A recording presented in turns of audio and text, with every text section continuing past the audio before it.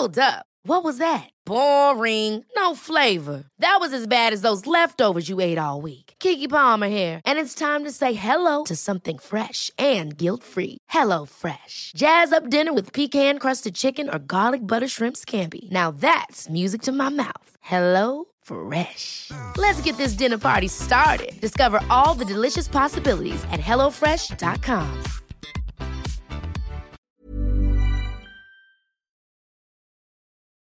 I've known the story since I was a boy.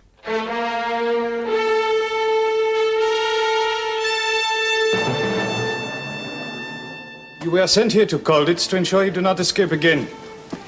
And you will not escape again. The sooner you grasp that, the better for you.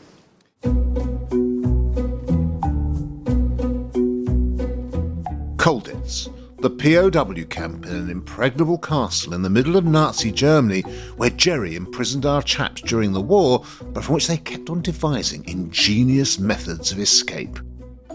It's an inspiring tale of fortitude, camaraderie and cunning, a saga of pure pluck. Or was there more to it? We have inherited a rather two-dimensional view of the war, that it's about winners and losers and goodies and baddies, and you're on one side or you're on the other. Well, of course, life isn't like that, and war isn't like that. You get every single shade of grey. The real story is not just more complex, it turns out to be much more interesting. For example, Colditz wasn't only filled with white British officers, and it wasn't a paradise of brotherly fellowship. There are lots of other elements to Colditz. I mean, not just the racial element, there's a sexual element, there's a class element. There are women involved in the Colditz story whose stories have never been told. And it's not just women whose stories have never been told, whose voices have never been heard until now. I can still remember to this day his laugh. Burst out in laughter. Ha ha ha! Even you escaping from here with your brown skin?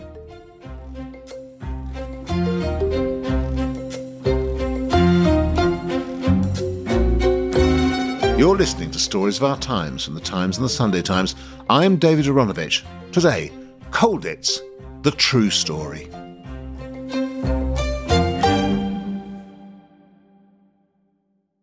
I'm Ben McIntyre. I'm Associate Editor of The Times, and I write history books about espionage and the Second World War.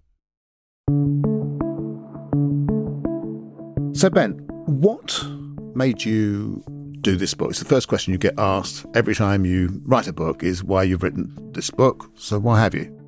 Well, I took this one on with some trepidation in some ways because I thought that the story of Colditz was so well known. I mean, I spent my childhood playing the Colditz board game on rainy days up in Scotland. I watched the 1970s black and white series. With whom did you discuss this plan? No one, sir. Just a bright idea that the pair of you cooked up, is that it? Yes, sir. But it could have worked. Could it? It was almost a ritual in my family to watch that on a Thursday night. It was watched by 1/3 of the entire population. So far, I have witnessed 2 escape attempts from this camp, neither of which stood the remotest possible chance of success. Now, gentlemen, just get it through your heads that you are not escapers. You are failed escapers. And you will go on failing as long as you behave like Boy Scouts at a summer camp. So, in a way, there was some hesitation here because I wondered if the story was already so well known. The truth is, it isn't. I mean, the real story of Colditz is almost completely unknown. And that's true of an awful lot of these Second World War stories. We inherit a very black and white view of them. And that's not surprising in lots of ways. And it's not necessarily to be criticised. But as we grow a bit more sophisticated about our history, there are ways of looking at these stories that bring them perhaps to colour in a way.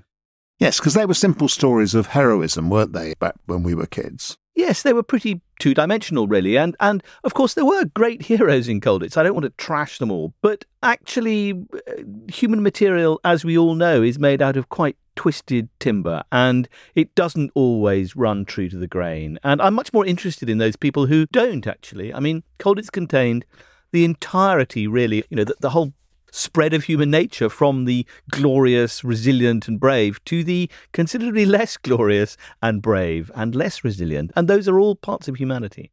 I was talking to somebody in the office, at the Times office, about the book, and we were mentioning the board game. And I said about the book, yes, and I said, and Colditz was in a very particular place. And the person said, yes, it was almost impossible to get out of. And I said, yes, because it was in the middle of Germany. He said, no, I was talking about the board game. The board game is great if you're the commandant, as in so much of life. I mean, it's a strange game. It's actually rather a good game. I bought it during lockdown because I was researching the book at that time and forced my children to play it. It can go on for anything up to about a year.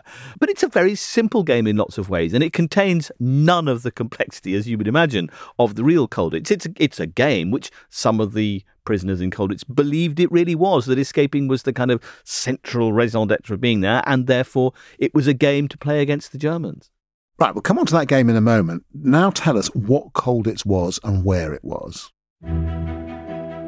Colditz was and is a rather beautiful 11th century Schloss in East Germany, not far from Leipzig, about 20 miles from Leipzig, perched on a cliff overlooking the little village of Colditz. It's in quite a rural area, so it's quite hard to get to, but it was built by the Electors of Saxony, or rather hugely enlarged by the Electors of Saxony, as a kind of hunting lodge. It was also where the Electors park their unwanted siblings and illegitimate progeny and so on. So it has 700 bedrooms. It's enormous. And it's rather beautiful these days. It's been painted white and it looks like a sort of fairy castle. During the war, it was this grey, grim, forbidding block of authority overlooking the Mulde River in East Germany. And in the beginning of the war, the Germans came up with the idea of turning it into the highest security prisoner of war camp they could make. And it was deliberately a place where prisoners, officers of all Allied nations who had tried to escape from other prisons would be kept. The idea being that if you locked up all the Deutschfeindlich, the German unfriendly prisoners together, therefore they'd be easier to control. Of course, that was exactly the reverse of what happened. If you lock up everybody who is dedicated to escaping, guess what they try and do? Yeah, and it is quite a remarkable mistake. The other thing that struck me about it, looking at one of the lovely maps in the book, is just how far away Colditz is from any border that you could get to escape across. Yes, this is absolutely right. I mean, getting out of Colditz was hard. Getting out of Germany was even harder. And from Colditz, it was 400 miles to the nearest border, 700 miles to the Swiss border, which was really the way to get out. And in order to do that, you had to have maps and compasses and disguises and false papers. It was incredible. You know, getting out of the walls of Colditz was one thing. Getting beyond them somewhere else was far harder. And the ratio was about 1 in 5. You know, for every 5 people that got out of Colditz, the castle, only 1 would make it across the border. So it was a very low ratio. And the other thing about the castle to say is that it was full of holes. I mean, it looks like a sort of impossible citadel. And of course, it's very forbidding. But actually, because it was so ancient, because it had been built onto over so many centuries, it had different sewer systems, it had hidden cabinets, it had staircases that had been bricked up, it had hiding places. Half the walls were hollow. So actually, as a sort of escaper's place, it was more or less a paradise to begin with. The Germans, of course, in a German way, brilliantly began to shut down the different avenues of escape. Now, those of us who remember the TV series seem to think we remember it only being Brits, but it wasn't only Brits, was it?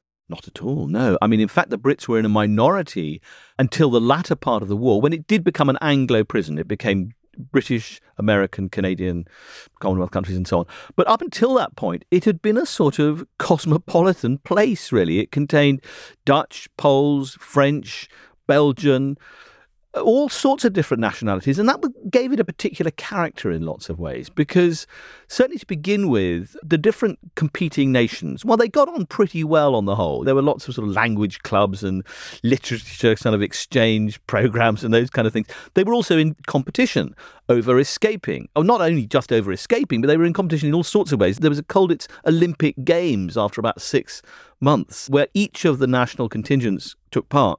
And each displayed rather stereotypical forms of national behaviour, in the sense that the Poles took it very, very seriously. The French pretended not to take it seriously, but really did. And the Brits just lay around laughing the whole time and losing everything. So there was this sort of internal competition. And it became a problem because with everybody trying to dig tunnels, and everybody was really trying to tunnel out of this place, they were literally undermining each other. One tunnel would run into another. And so they did eventually work out that a degree of international cooperation had to be had. Otherwise, they were tripping each other up. And everybody more or less signed up to this, except the French.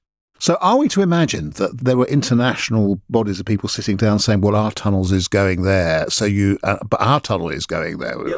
Yeah, well, that was part of the problem. The Brits kept accusing the French of always pretending whenever a new plan was unveiled that they had already thought of that.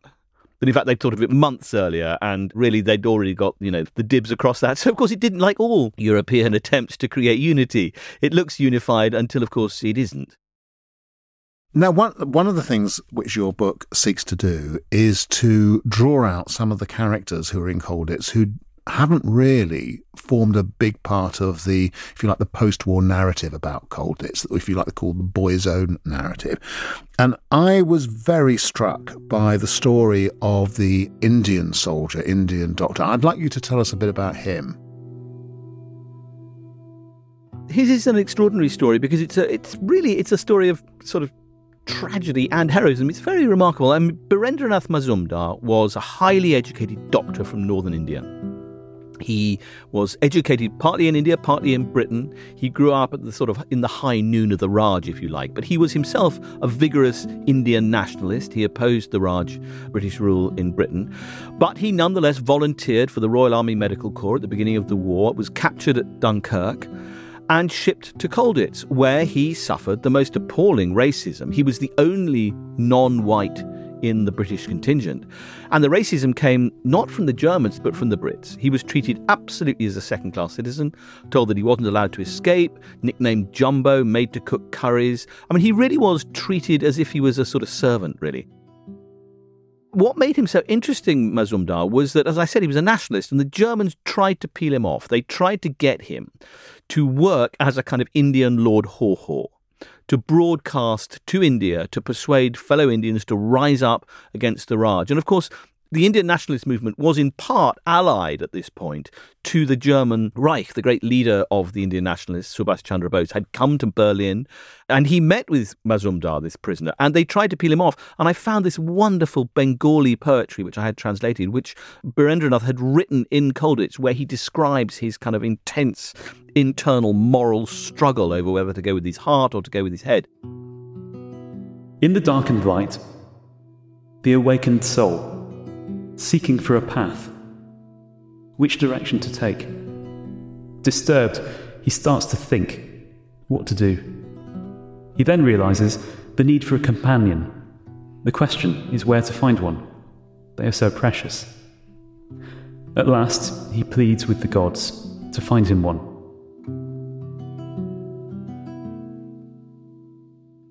Eventually, he decided that he would stay with the Brits, that he'd given his oath, went back to Colditz thinking they'll be much nicer to me now, and they were appalling to him. They decided that he was a spy.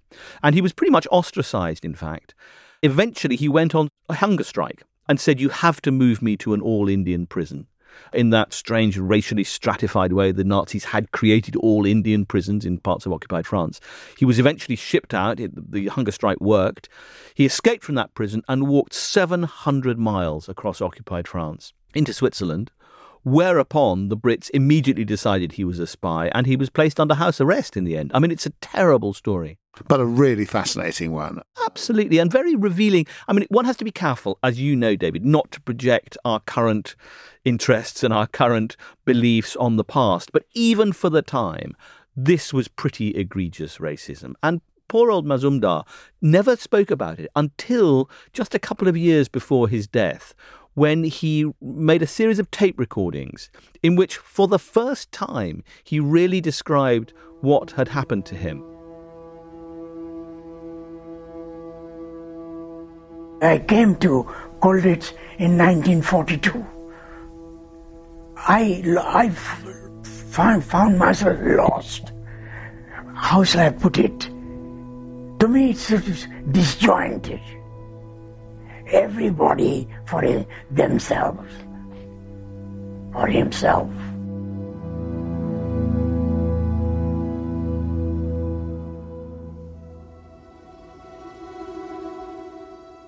we had a communal room to wash, clean your teeth, very small. So I was cleaning my teeth,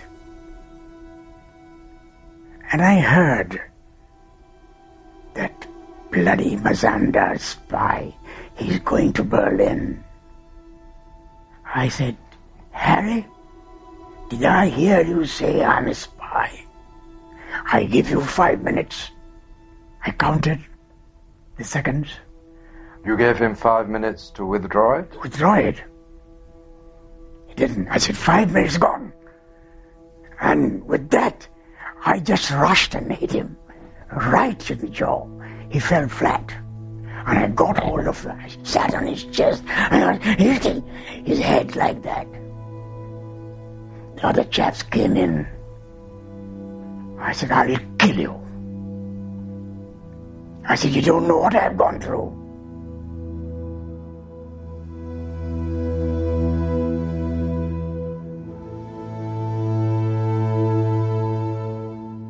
You can hear this kind of pent-up fury over his treatment of 50 years earlier by this point, coming tumbling out.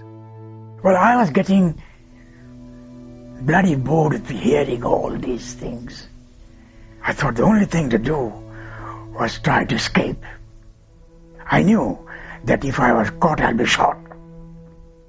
But before you thought of escaping, you had to go and see Colonel German. In this recording, Dr. Mazumdar describes approaching a British officer in the camp, confusingly named Guy German, who was senior British officer. He looked at me and said, what can I do for you? I said, the rules are here that to escape, I have got to have your permission. I can still remember to this day his laugh, burst out and laughed. Ha ha ha! He said, you escaping from here with your brown skin? Before I left German, I said to him, look, Colonel, I am going to escape one day. He again laughed. You will hear from me. I walked out.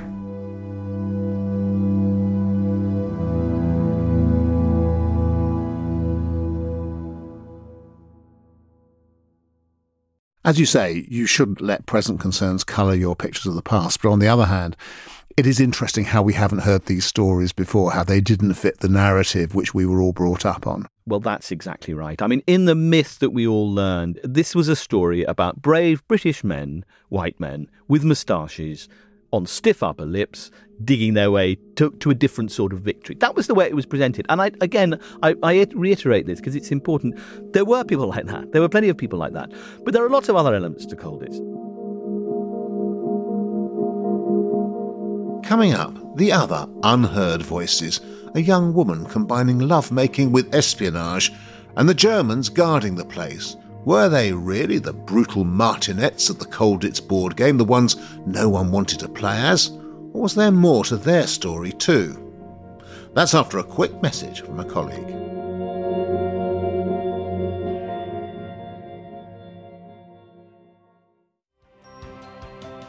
For 4 years, a civil war raged at one of the richest university colleges in Britain. She decided to tell me that Martin was in big trouble. Was it a plot to bring one man down? They're allowing the silence to prosecute you. Or was something else going on? It seemed to me merciless, pitiless. I'm Andrew Billen, a journalist at The Times. A new series, The Feud, begins this Thursday, here on Stories of Our Times. It's that time of the year. Your vacation is coming up. You can already hear the beach waves, feel the warm breeze, relax, and think about work. You really, really want it all to work out while you're away. Monday.com gives you and the team that peace of mind. When all work is on one platform and everyone's in sync, things just flow. Wherever you are, tap the banner to go to Monday.com. Ever catch yourself eating the same flavorless dinner 3 days in a row? Dreaming of something better? Well, HelloFresh is your guilt-free dream come true, baby. It's me, Keke Palmer. Let's wake up those taste buds with hot, juicy pecan-crusted chicken or garlic butter shrimp scampi. Hello Fresh. Stop dreaming of all the delicious possibilities and dig in at HelloFresh.com. Let's get this dinner party started. Many of us have those stubborn pounds that seem impossible to lose, no matter how good we eat or how hard we work out. My solution is PlushCare. PlushCare is a leading telehealth provider with doctors who are there for you day and night to partner with you in your weight loss journey. They can prescribe FDA-approved weight loss medications like Wegovy and Zepbound for those who qualify. Plus, they accept most insurance plans. To get started, visit plushcare.com/weightloss. That's plushcare.com/weightloss.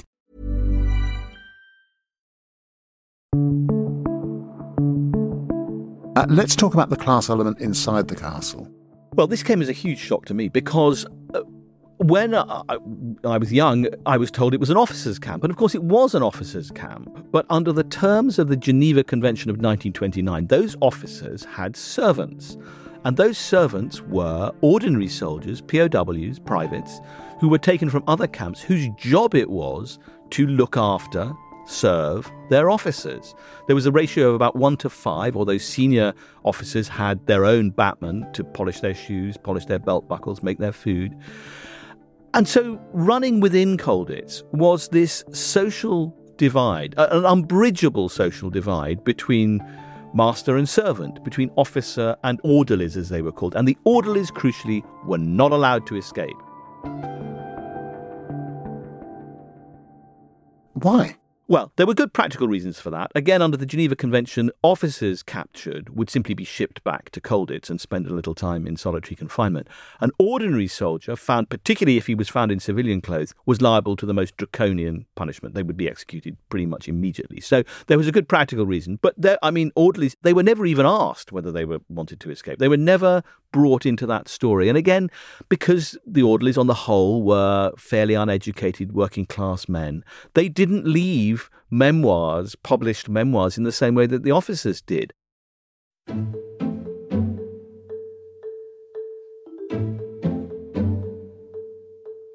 This is an almost entirely male story, as you've said, but there is actually a woman's story in there, and it's a very, very unusual one. Tell me about it. It's a fascinating one. I mean, let me introduce you to a strange character called Cheko Chalupka, who was a sort of debonair, louche Czech flying officer who wound up in Colditz. On the way there, in the train, under guard, shackled in fact, he happened to be in the same compartment as a very attractive young woman from Colditz, 18 years old, Irma Wernicke, who was the assistant to the town dentist. And astonishingly, by the end of this journey, they had contrived to begin a sort of love affair. She whispered to him, arrange to get yourself down to the dentist and we'll meet again. So Cheko Chalupka, believe it or not, chipped one of his teeth with a rock. In order to get a dentist's appointment. He went down to the dentist. Cheko was also running the black market by this point, so he had a lot of spare cigarettes. So he would bribe the dentist to allow he and Irma a little time in the back room. He was said to be the only person who had kissed a woman while in Colditz. He always claimed he did a lot more than kiss her. But Irma was not just an infatuated dentist assistant. She was actually a central figure in the anti-Nazi resistance that existed within Colditz town. It was quite a heavily Nazified place, Colditz, but a younger generation, and Irma and some of her friends, were already dedicated to trying to bring about the end of the Reich, and they began, between them, this sort of network to supply Cheko with some very important intelligence about what was going on around Colditz. Troop displacements, where the arsenal was kept, who were the local Nazis, who were the local resistance people. By the end of it, the self-styled Colditz intelligence committee had a kind of ideological map of the vicinity and a plan to take over the place if they needed to. And a lot of this information was being sent back to Britain in coded letters, which were written, believe it or not, by the Colditz dentist, who was a Jewish Glaswegian called Julius Green, who was a brilliant dentist, but he was also a very good coded letter writer. So you had this sort of weird dental connection where the town dentist assistant was supplying this extraordinary level of information and the Colditz dentist was sending it back to Britain. And it's a wonderful story, again, completely untold. What would have happened to Irma if she'd been caught? She would have been tortured and executed. It was astonishingly dangerous what she was up to. Her father was the leader of the local Nazi party, and that wouldn't have saved her. I think, on the contrary, that would have made her in even more peril. I mean, only someone who was completely in love and ideologically driven and a born adventurous would have done this. And Irma was all three. I mean, she was a most remarkable woman. She was still only 21 when the war ended, and she got out of Colditz very, very fast. Ended up in California, where her husband was Ronald Reagan's bodyguard. You're kidding? No.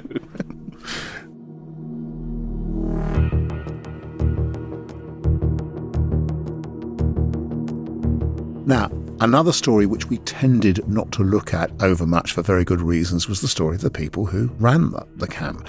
And I have to say that one of the characters that really jumps out of the book at you is the leading German in Colditz. So why don't you tell us a bit about him and what you made of him?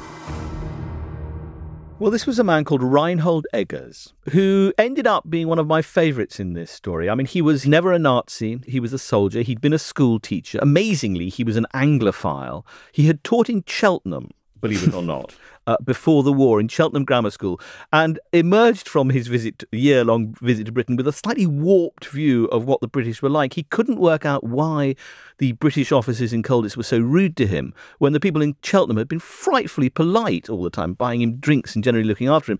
So Eggers was a fascinating man. He was a kind of amateur historian. He was really the archivist of Colditz. He was chief of security, so he was very much in charge of stopping prisoners getting out.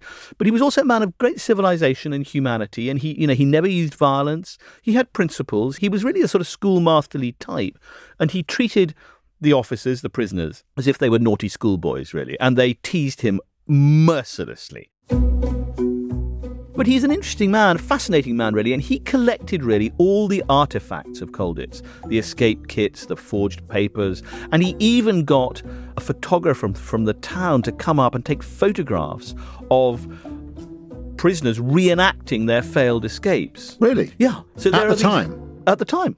So you have these extraordinary photographs of men in sort of climbing out of mailbags and appearing from holes behind, grinning for the camera. And I was so lucky, David, because very early on in the research for this, I got hold of Eggers' scrapbook. He had made a scrapbook of photographs, all annotated in English, which he'd given to one of the prisoners, at the end of the war. And this had just ended in an attic and no one had ever seen it. And it's the most astonishing collection of stories.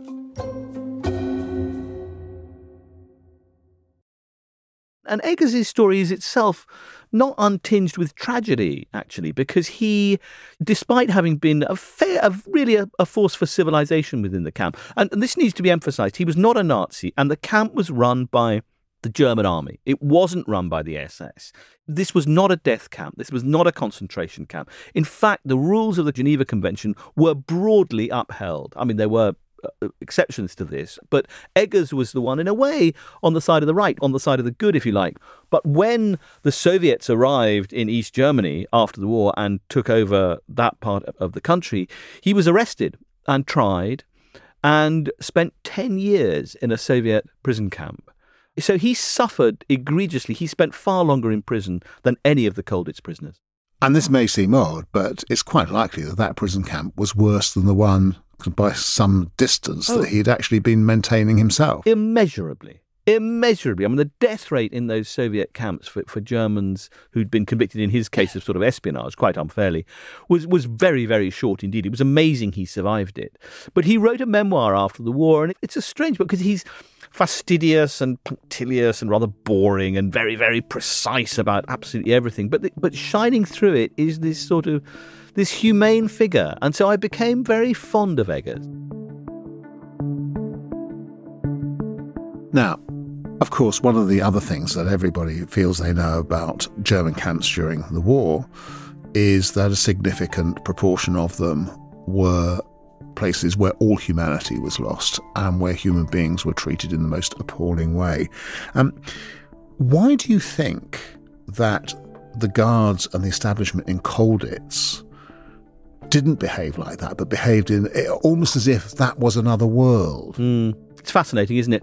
There is a class element to this. These were officers.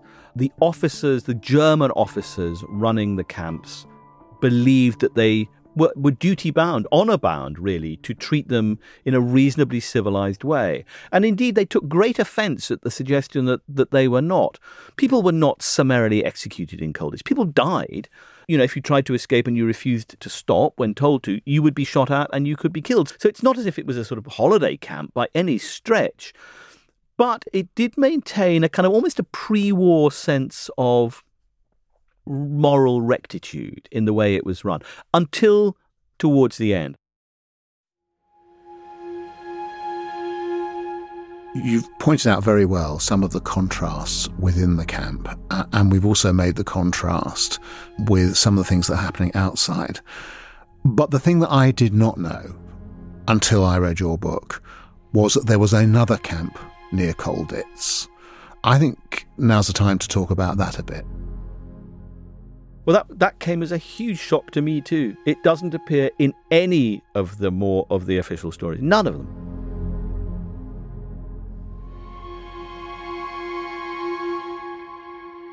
On the edge of town was an old ceramics factory, became a metalwork factory, that was being used throughout the war as a Jewish slave labour camp. The life expectancy in that camp was less than 3 months. The death toll was terrifying inside it. We'll never know exactly how many hundreds of prisoners died there, but they were worked to death, absolutely brutally worked to death. It was run by the SS. Now, the extraordinary thing is that the soldiers, even Eggers, said that they knew nothing about this. The prisoners claimed that they had no idea that a few hundred yards away, I mean really a few hundred yards away, less than half a mile, was the systematic slaughter of people being worked to death was taking place. Many of them Hungarian Jews, shipped there after the Nazi takeover of Hungary. And the day before the liberation of Colditz, the SS guards set about killing the remaining prisoners. There were several hundred left there. And you could hear the gunshots from Colditz, the systematic executions taking place. A tiny handful survived, either by hiding or by appearing to be dead. The SS moved out the next morning ahead of the actual American army arriving. And those tiny handful of survivors were brought to Colditz, to the sick bay in Colditz Castle, where they were treated. I don't think any of them survived. But the shock with which the British prisoners, particularly those who were doctors or dentists or medics of other sorts, the shock with which they suddenly realised that their camp, comparatively safe in some ways, had been very, very close to a place of brutal and systematic death. What you make quite clear when you say that is that actually the people in Colditz were lucky. In some ways they were extremely lucky. They didn't really know how lucky they were because, bear in mind, they were pretty much cut off from the outside. But yes, I mean, it was a place of boredom more than anything else. Boredom, tension, depression, ingenuity, resolution in some ways. But it wasn't a sort of camp of the sort that we have kind of come to associate, although there was one within earshot. What do you feel we should try to learn now from the Colditz story, if anything? Well, I suppose what I tried to do with this book, and I sort of, in a way, try to do it with all the history books that I write, is to try to tell stories of ordinary people in often very complicated and morally compromising circumstances, not of their making. We said at the beginning of the podcast that, we have inherited a rather two-dimensional view of the war, that it's about winners and losers and goodies and baddies, and you're on one side or you're on the other. Well, of course, life isn't like that, and war isn't like that, and espionage certainly isn't like that, and you get every single shade of grey. So in the end, as I said, you get all sorts of different forms of human behaviour here, some of them laudable and some of them considerably less so. And I suppose the question that I wanted to ask with this book, which I try to ask with most of the things I write, is what would you do? What of this sort of spread of humanity, which one would you have been? Of course, you never know until you're placed in those circumstances. But that I suppose, is the question I wanted to ask. What would you do?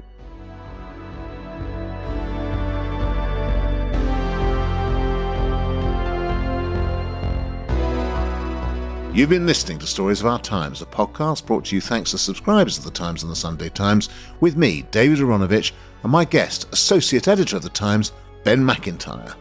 Ben's new book, Colditz, Prisoners of the Castle, is out now. This episode was produced by Taryn Siegel, the executive producer is Kate Ford, and sound design was by David Crackles. And if you have a story you think we should be covering, an idea for a future episode, or thoughts on what you've just heard, send us an email to storiesofourtimes@thetimes.co.uk. Our thanks to the Imperial War Museum, and if you'd like to learn more about this time of our history, check out the museum's Second World War galleries, which can be visited at the Imperial War Museum, London branch. Thanks for listening. See you again soon.